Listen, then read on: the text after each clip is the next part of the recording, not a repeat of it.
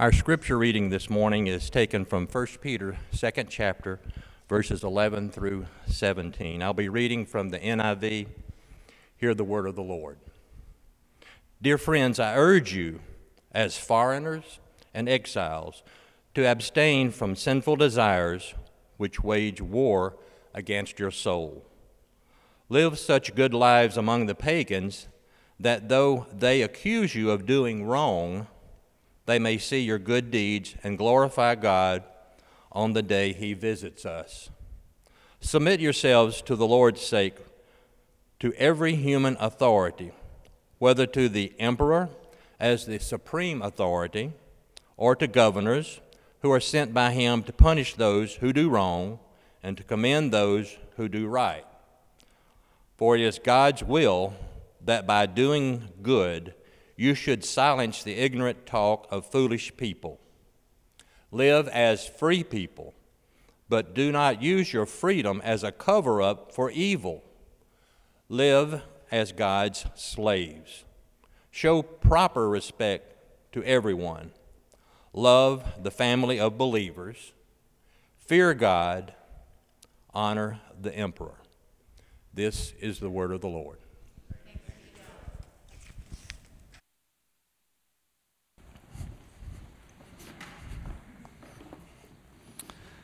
Thank you, Roger. Thank you, worship team, for leading us. Wonderful songs, just declaring God's greatness, right, this morning. Good morning, Trinity Church. Good to see you here. I'm Pastor Jeff Gangle.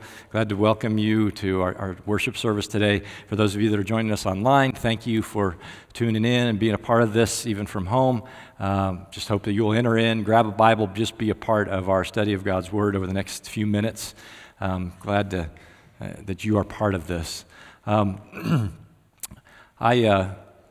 was tempted to leave my mask on as I spoke today because I'm afraid that the little spots on my face may be a distraction to you. So I just got to get out and just explain it to you right from the beginning here. Beth was practicing some of her makeup techniques, and it just went a little bit awry. No. I went to the dermatologist this week. Some of you have done this before. You know, the little spray can, they freeze the little spots of precancerous stuff, and so that explains the odd circles on my face. It's not some new kind of makeup job or some... Actually, you know what? This could be a Trinity symbol. I have 3 spots right over here on my temple. So this is our new thing for Trinity Church. You just put 3 spots right over here, and then that's how you're part of the group. So new members that are joining today, we're going to get your 3 spots for you. No. We're glad that you're here, and we've been in this study of 1 Peter, and I'm excited about jumping into this. This passage today is so critical, so timely, so vital for where we are as a country, as a nation, as a world right now. So hang in there with me. This is great word for us. So let's stop and let's pray first, and let's ask God to teach us while we go into His Word. Lord, we thank you for this time together. We thank you for this privilege of worship. Thank you that we can come together, even with some of the changes that have been made these last months, that we still have this wonderful privilege of singing our praise to you, of gathering around your word, of being your church, of ministering the gospel to others. And today I pray that you would just help us to listen well to you. I pray that you'd help me to listen well and speak well on behalf of your word. And Lord, we know it's the power of your word and the power of your Spirit that must do the work in us. So that's what we pray for as we do every week. Lord, we ask that you would be at work in us, so that we can be changed, so that we can be obedient, so that our lives can make a difference for you for eternity. That's our prayer. That's our desire. Lead us in that this morning as we dive into your word together. And we pray this in Jesus' name. Amen. If you've been here at Trinity for a while, you've heard me say this before, that I married an alien. Now, actually, it isn't totally true, because Beth only became an alien when I married her. So that's actually what they used to call people from another country. So Beth is Canadian. Her citizenship is Canada. She kept her Canadian citizenship. When she married me as an American citizen, her status, legal status with immigration here in the U.S. is resident alien. Now, if you watched the video we sent out yesterday, you know I joked a little bit about showing her card and putting it up on the screen and so on. Obviously, they're not going to do that. Too much personal information, and she doesn't like the picture on the card anyhow. But I brought somebody else's picture. So look at the screen for a second. I just pulled this off the internet. I don't know who this person is, but, well, it's Jose Vargas, obviously. But this is what the cards used to look like. When Beth got hers back in 1982, it said right on the card, resident alien. And so we used to have a lot of fun with that, joking about this. And some years down the road, I don't even know when it happened, but the next time she got her card updated, they had changed the title, more politically correct term of permanent resident. So that sounds a little, they took the alien out of there, permanent resident. But still not the same as, and so here's what the card looks like more now. So it's still not the same exactly as a citizen. So Beth still has some privileges as a permanent resident. She gets the privilege of paying taxes on anything she makes here in the country. She gets the privilege of obeying the laws in this country. All these things that would be expected of citizens are expected of her as a permanent resident. The only thing she cannot do as a Canadian citizen is vote here in America. So she gets to skip all the long lines or the voting online, whatever, and she is out of that process. But she has responsibilities even though she lives here. But her homeland, her country of citizenship still is Canada. We should sing the national anthem, right, dear? You want to lead us in that? Peter is doing the same thing, telling us essentially the same thing in our passage this morning. He's saying, as believers, you are resident aliens. You are permanent residents, not permanent, so permanent, not permanent residents of earth. Your citizenship is in heaven. And so Peter is talking to us about how do we live here on earth as we're passing through, knowing that we are citizens of heaven. What does that mean for our responsibilities and our lives here on earth? And that's what our passage is this morning. So I encourage you, if you're not there already, turn in your Bible to 1 Peter. We're in that first letter, that first book, 1 Peter. We're in the second chapter of that book today. And Peter is telling us about these responsibilities for resident aliens with heavenly citizenship. In fact, he calls us in the passage today, a word he's used before, foreigners, or it could be also translated sojourners. So I've titled the message today, Living as Foreigners. What does that mean for us if we're, as Christians, in a sense, foreigners on earth? How do we live? Well, certainly it means we shouldn't get too attached to things here, right? That this world is not all there is, and so the things of this world are not the things that we grab a hold of and give our lives to attain, that we hold things here loosely because we know our true treasure and citizenship is in heaven.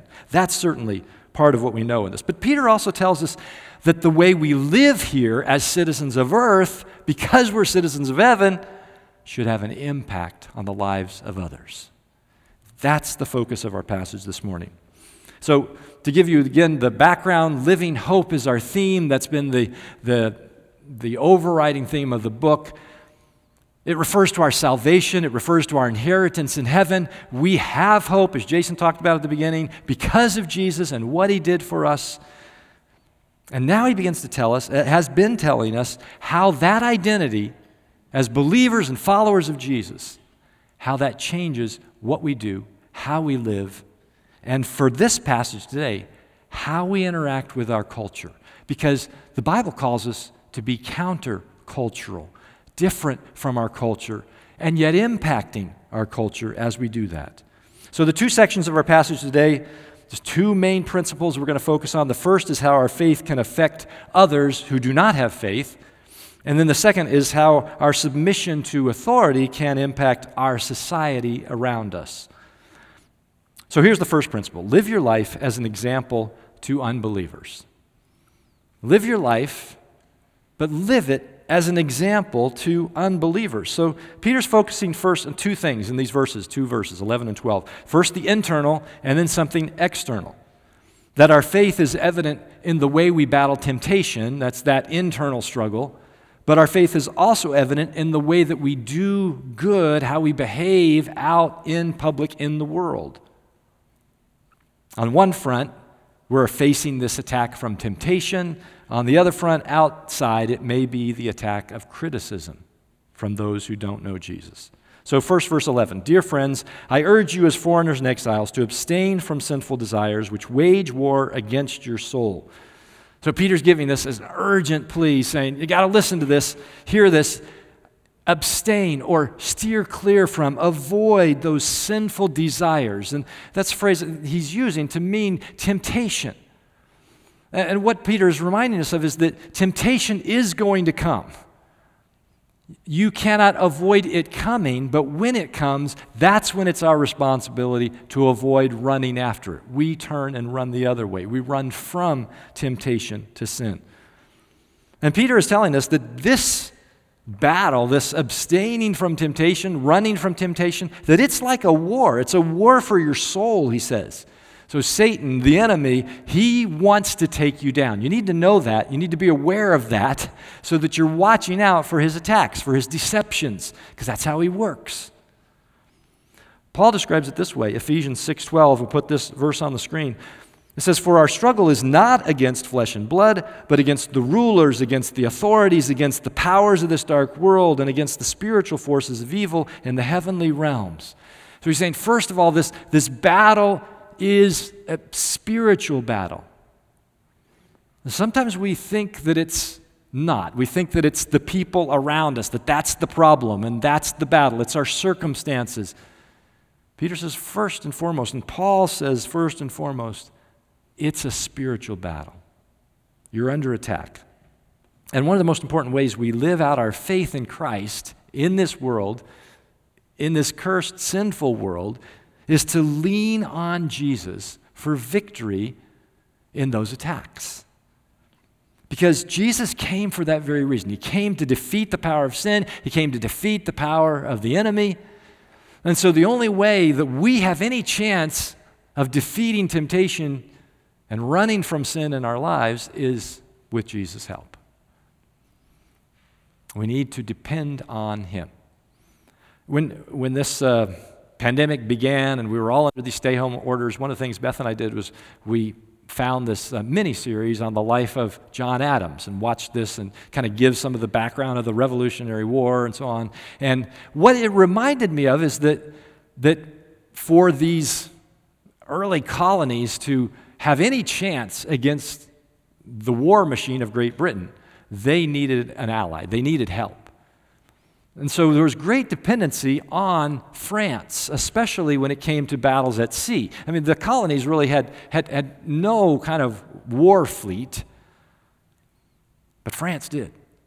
And so it was that ally, that dependency on France and their help at sea to defeat the British that helped us win our independence. It took dependence to get to independence. And if that hadn't happened, if we hadn't depended, if we hadn't asked for that help as a country, the war might have had a very different end, and we might be living in a very different kind of country right now. So Peter is reminding us that we need to depend on Jesus, the one who's won the war already, to come alongside of us and help us in this battle for our souls, this battle against temptation. And it's very personal, it's very practical. And we need to take it that way seriously on a daily basis. So are you asking for that help? Every day, do you ask God for help in that fight against sin, in the fight against temptation? I think that should be one of our regular prayers. Prayers of forgiveness when we do sin, and prayers for God's help so that we won't sin. That's one way we're supposed to live as foreigners on this earth, trusting Jesus to help us through temptation. But verse 12 gives us an external focus as well. He says, "Live such good lives among the pagans that though they accuse you of doing wrong, they may see your good deeds and glorify God on the day he visits us." So you see the connection here. He's saying, live such good lives. Well, we can only live good lives if we're avoiding sin, so we need Jesus' help to do that. But he's saying, as you live out your life following Jesus and obedience to him, that then has an influence on other people around you. He uses the word pagans, and in our language of our day, when you say pagan, it's kind of derogatory. So we don't usually use that word, but all he means here is unbelievers. He means people who don't know Jesus Christ. And we We all know people who are in that situation. Maybe it's a friend, maybe it's a family member, a neighbor, a coworker, somebody that you know that does not know Jesus. And that person, as Peter describes here, might even be hostile, might even be accusing you or making fun of you, challenging your faith, because sometimes that happens to us. And Peter is acknowledging that. And it happened to the Christians in his day too. So what we know just from watching the early church and those first believers is many of them in that Roman society were accused of being disloyal to Caesar. They were accused of disturbing the peace. That was kind of a big thing for Rome. They were teaching freedom for slaves, and that was something you didn't do in that day. They were talking about, they didn't worship the gods of the Greek gods or the Roman gods. So there were a lot of reasons for those who didn't follow Jesus to throw accusations at those who did. So what do we do when people attack our Christian faith, our beliefs, our convictions? Do we attack back? Do we accuse back? Do we fire back?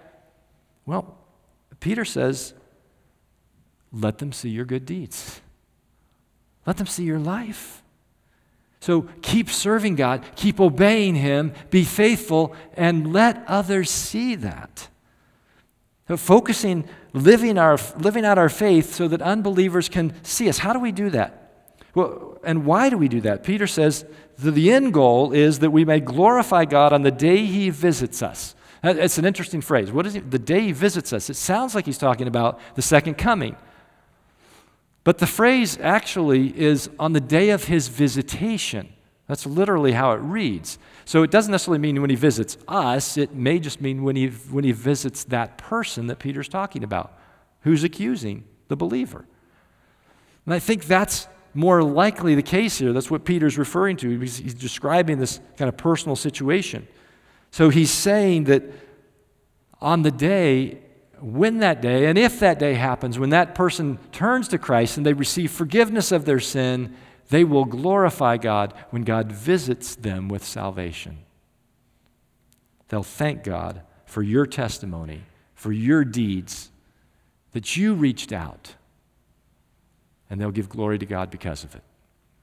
When I was in seminary, one of the summers, Beth and I did an internship up in Canada, partly so she could be near her family there in her home of origin, but I was also working with the pastor of her parents' church.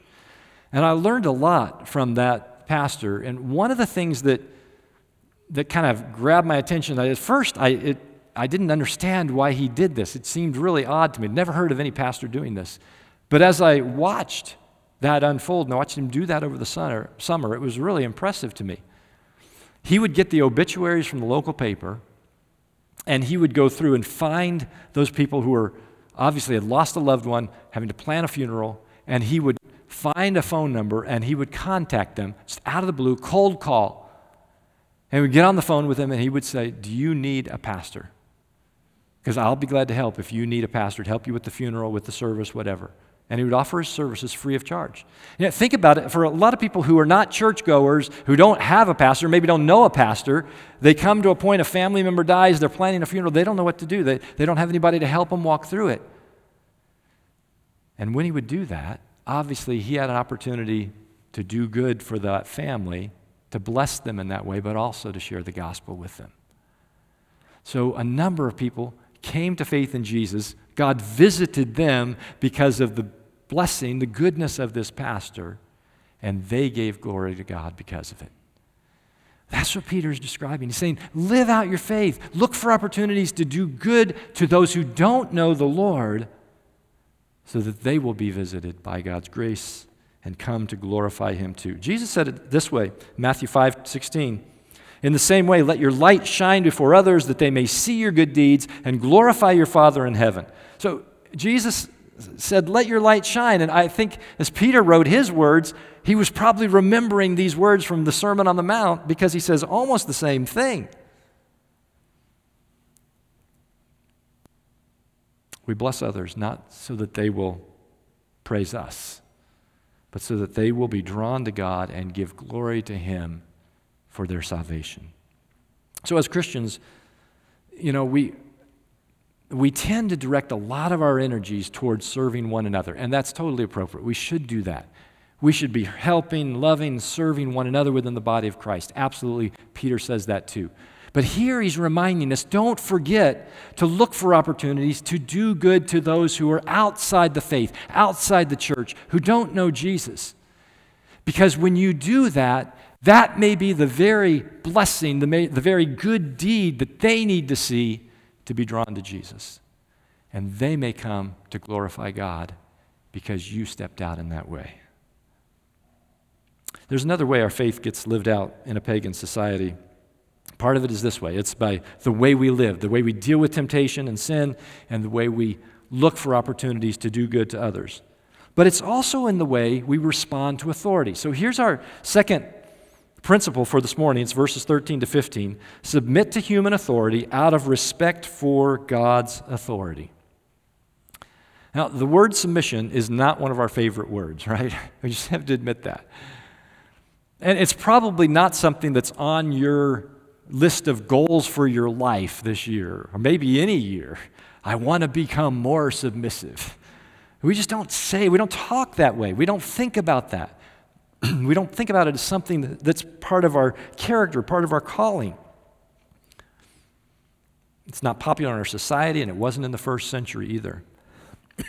But even in the Christian community, when you do use the word submission, oftentimes it's in reference to wives submit to your husbands. And that's part of it, but this isn't just a thing for wives. The Bible calls us all to live in submission. Every believer, in every relationship. So Peter's going to talk about this as we go through the next passages in 1 Peter.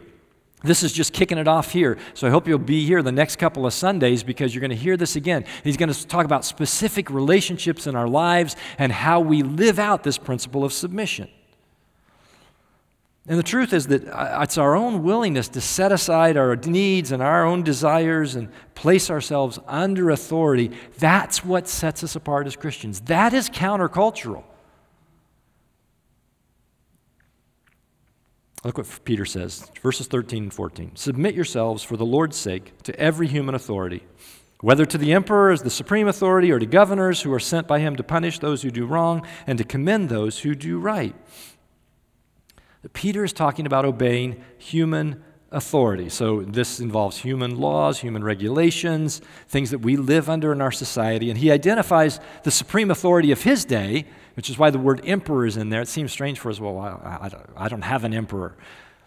But in his day, it was the Roman emperor and the governmental system of that day. For us, it would be our federal government, our state government, our local government. That would be the parallel. But it's more than that, because Peter also says to every human authority. So there are a number of other authority figures and systems in our lives. So for instance, if you're working a job, there's an authority structure in your work, a boss. If you're in an educational system, teachers have authority over students, and administration has authority over teachers. There's a structure for that. There's authority going on. In the home, it's parents over children. In the church, there's church leadership and authority here. In our lives, we live with authority structures. And so Peter is saying to us, your job as a believer is to be submissive when you're under authority. And the ideal here is that those in authority would be responsible for that, would be punishing wrong and commending right, is the way Peter describes it. But of course, we know that doesn't always happen. The authorities are not always in the right and not always punishing wrong. They don't always get it right. And Peter understood that too. Remember, the Roman emperor at the time when Peter wrote this was Nero. And even if the persecution, as we kind of described at the beginning of this book study, wasn't as bad as it was going to get, Peter probably saw where this was going, because later in the book he's going to talk to these believers that he's writing to about how to respond when persecution comes. So either it was coming or it was about to come. And yet even in that context, even under that kind of evil Roman rule, Peter says, submit to that authority. Okay, but you say, well, what about if that government authority commands us to do something that violates God's law? Well, then, of course, our first priority is to obey God. So Peter doesn't say it here, but Peter certainly knew it, right? If you jump back to the book of Acts, and right after Pentecost, and Peter and John are in the temple. Early on, they're preaching the gospel, and the religious leaders, the authority structure of their day, their religious authority, comes and they bring them in, they arrest them, they put them in prison, they say, you can't do this anymore, you cannot preach in the name of Jesus. And remember what Peter says? We must obey God rather than men. In Acts 5. So Peter recognized there were times, and this was one of those times, if that authority structure tells you to do something that is in direct violation of what God has told you to do, then you obey God. But as a general rule, and that's what Peter's talking about in our passage here, he says, submit to authority and do it for the Lord's sake. So, in other words, not just to avoid difficulty or punishment or for your own good. Do this for God because you are under God's authority. So we submit to the authority God places over us out of respect and honor for Him. It's exactly the way Paul says it. So Romans 13, which by the way is a great parallel passage to 1 Peter 2. So Paul deals with this issue in Romans 13. So verse 1, he says, let everyone be subject to the governing authorities, for there is no authority except that which God has established. So, how does this apply to us today? Well, we're in the thick of this, right? This very much applies and something we have to wrestle with right now. When we chose to do this, the book of 1 Peter, back a couple months ago, we had no idea that when we came to this passage in 1 Peter 2, there would be the kind of conflict in our society that's going on right now. So we're so used to religious freedoms here in our country that when government restrictions begin to affect that, it's a dilemma for us. Well, what do? We've never had to make some of these choices before. This is kind of new ground for us as believers, as a church. And so I want to tell you what's happening in one part of our country and just kind of use this as, in a sense, as a reminder of how relevant this is. So a little different from in Georgia. Out in California, on the West Coast, there was an order put out just mid-July, July 13th, really kind of going back to where we were in March, right? It's another one of these kind of what we called stay-at-home orders. So the governor of California has said that restaurants and bars and fitness centers and hair salons must close down again, shut down completely, and has said that churches in California, most of the counties of California, must stop indoor services. They can meet outdoor, meet at homes, whatever, do online, but no indoor services. Well, one large, well-known evangelical church has chosen to defy that order and published a statement on Friday, 2 days ago, that they believe the state is forcing them to disobey God, and so they are not going to obey that order. They feel like they need to obey God, and they are going to assemble. Now, there are a lot of other churches in California that are saying, essentially, we're going to comply with this order. We realize we're still in this pandemic, and we have a responsibility to our community to try to help not spread the virus, so we will obey the order, and we will not meet. We will meet online, or we meet outdoors, whatever.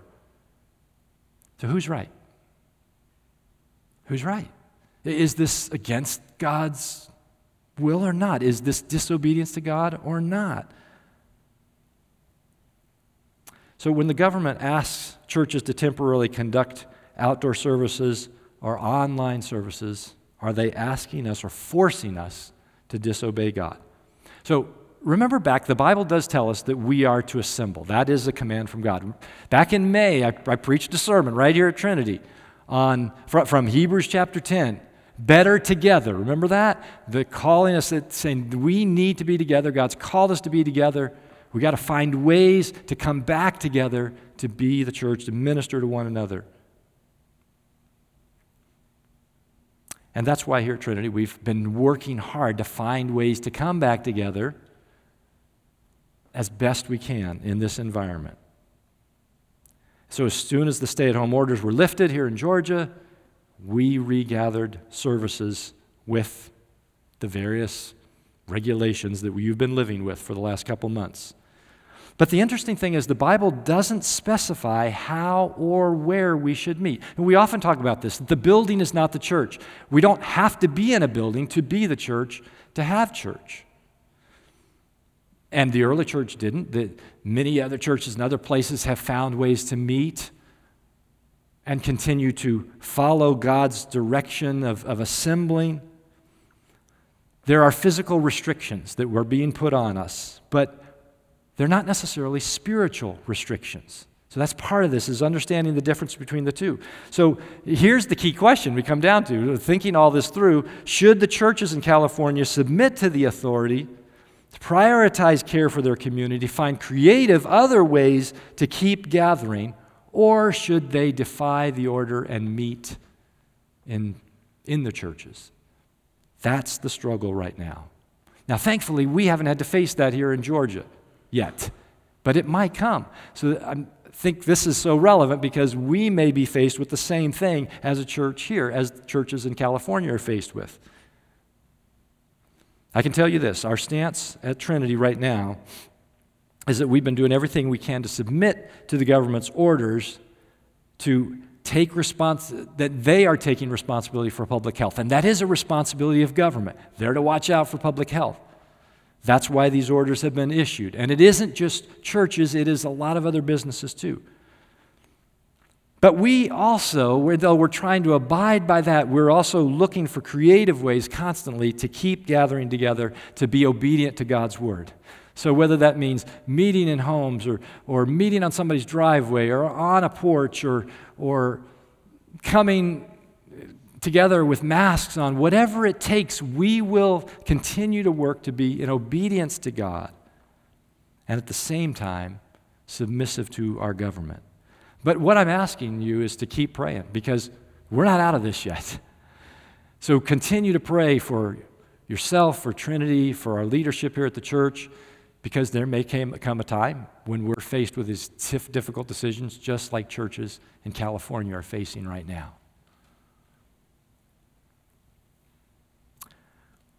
There's another reason we should submit to authority. And again, it's related to our lifestyle witness. Let me move us on to verse 15. Peter says, "For it is God's will that by doing good you should silence the ignorant talk of foolish people." So when we live out our faith and submission to authority, some non-Christians may oppose us, may ridicule us. It's because they don't know God's word. They don't have God's Spirit in them. They don't understand God's wisdom. So we should expect that that's going to happen sometimes. So should we argue and debate with those who talk ignorantly about Christianity? And I think Peter is reminding us, he's saying, no, you silence them by doing good. We defend our faith with our deeds. Now, it doesn't mean we never talk. We need to be able to explain our faith as well, tell people why, give the reason for our faith and our hope, for sure. But Peter is saying, along with that, you need to be living out your faith and let your deeds, your actions, your attitudes also speak.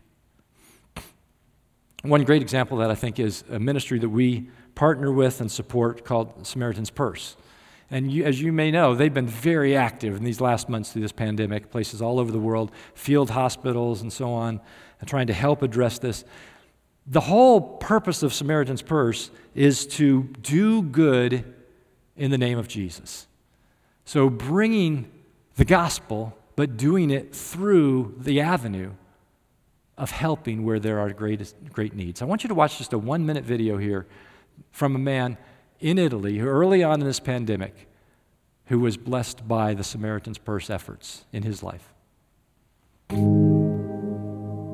or 5 days ago, I was in a very big danger. They sent me here to your organization. This definitely changed my life. And the first thing I remember is that wonderful doctor that told me, Francesco, you're out from danger. Can you imagine these 4 words? 4 words that really changed my life. You can't imagine how many people organize praying for me. I couldn't imagine so many people praying for me. For this love around me.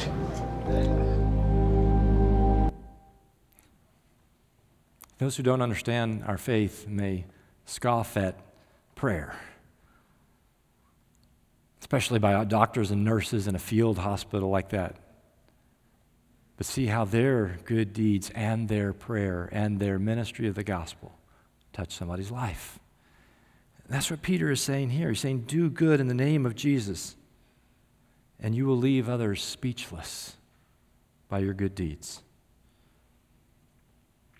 Peter's also addressing what may be an argument from some who say, but why do we have to be subject to human authority? When we belong to God, we're free in Christ, we should answer only to Him.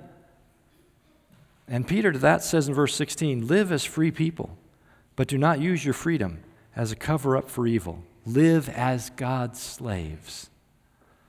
So ironically, within this one verse, it's one of those upside-down truths of the Bible, right? There are a number of those that don't make any sense in human terms.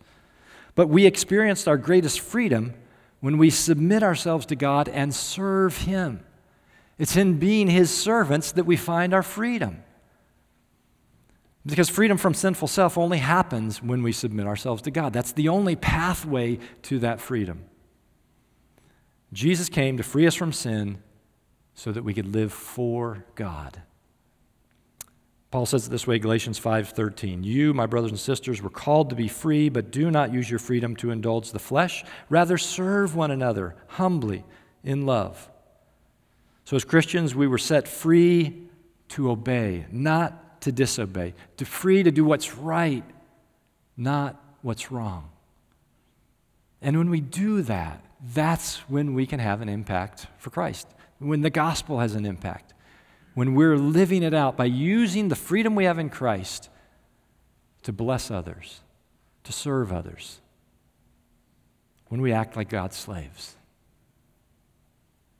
So, to wrap up what Peter's saying here, we can live in freedom and we can live under submission. The two are not separate, they're not exclusive.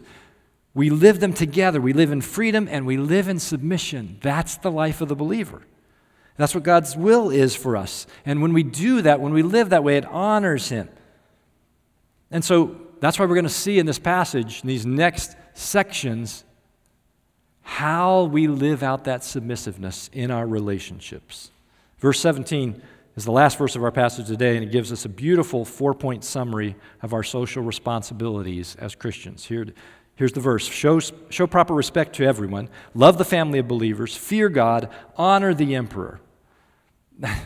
Peter just wraps it all up there. It's beautiful. There's 4 two-word phrases that I could put it that way. It'd say, respect everyone, love believers, fear God, honor authority. And to do that requires faith on our part. None of this comes naturally to us. We need to see that. We need to realize that this is a step of faith. This is a life of faith that Peter is talking about here. Because to respect everyone means respecting that neighbor who gets under your skin. That doesn't come naturally. To love the believers means loving somebody who may not be very lovable, whose personality may conflict with yours. That takes faith that God is going to work through you to love that person. Fear God. You fear God even when you don't understand what He's doing in your life or in our world. That takes faith.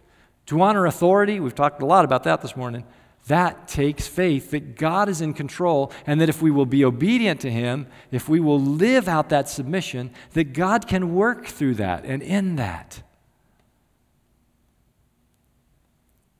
So I want to close with two just practical, personal challenges. I think these flow right from the passage. And they're hard things. They're difficult. I acknowledge that. And so it's a tough place to end, but I want you to hear this because I think this is what God wants us to take from this. The first thing is to be, especially in our day and age, be very careful with your attitudes and your words, especially as it regards our government, other people groups, political issues, the COVID issues. All these things right now especially can be so inflammatory, so divisive. So watch your words. If you're sending an email, talking to somebody, or especially if it's on social media, a Facebook post or something, think about and pray about what you say before you say it, because you are representing Jesus with your words. Be very careful. And remember these guidelines for that. From what you say, you're called to show respect, show love, show honor. Do your words do that? Make sure they do before you put them out there. So that's the first application. The second is kind of the joint with that, is that instead of getting involved in the inflammatory rhetoric or the biased opinionating that's out there, pray now more than ever. Turn to prayer instead.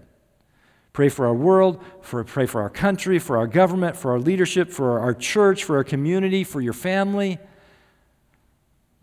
Put your energy into praying, because as those under authority, we need to be praying for those who are in authority. That's our responsibility. And we get frustrated, get upset, get angry. The best way to deal with that is not to lash out at somebody, it's to pray in submission. That's our calling. I'm going to pray for us today, and then our team's going to come and lead us in our closing song, a response song. I just want to say a word about that, because the song is called Here's Our Heart. So it really is just a song, a prayer of submission. It's to do what we just talked about, what Peter calls us to do. So here's my heart, Lord. Say, Lord, work in my heart. Check my heart. Soften my heart. And then it says, speak what is true. Boy, we need the truth of God spoken to us right now. And so this is a request for God to speak His truth in us so we can hold on to that as we give our heart to Him. Let me pray for us, then we'll sing. Lord, we thank You for this passage. And though these are hard words, Lord, we acknowledge our independent spirits do not want to submit. And Lord, but that's what You've called us to. You've called us to make a difference in our world with this attitude of submission, this attitude of honor, this attitude of respect, love for others, living good lives, doing good deeds. We're to make an impact that way. And so, Lord, I pray that You would help us to understand what that means. Help us in our world right now when there are more pressures than maybe any of us have ever faced in our lives before. Pressures on how to live out our faith, how to be the church, how to be Christians in a very divisive context. Lord, give us grace, give us wisdom, give us patience. Let us be in prayer. Lord, guard our words and help us to trust You more so that our lives will reflect Your glory, so that others will come to know You because of us. Lord, that's our mission here. Help us to stay on mission for You. Here's our hearts, Lord. In Jesus' name we pray. Amen.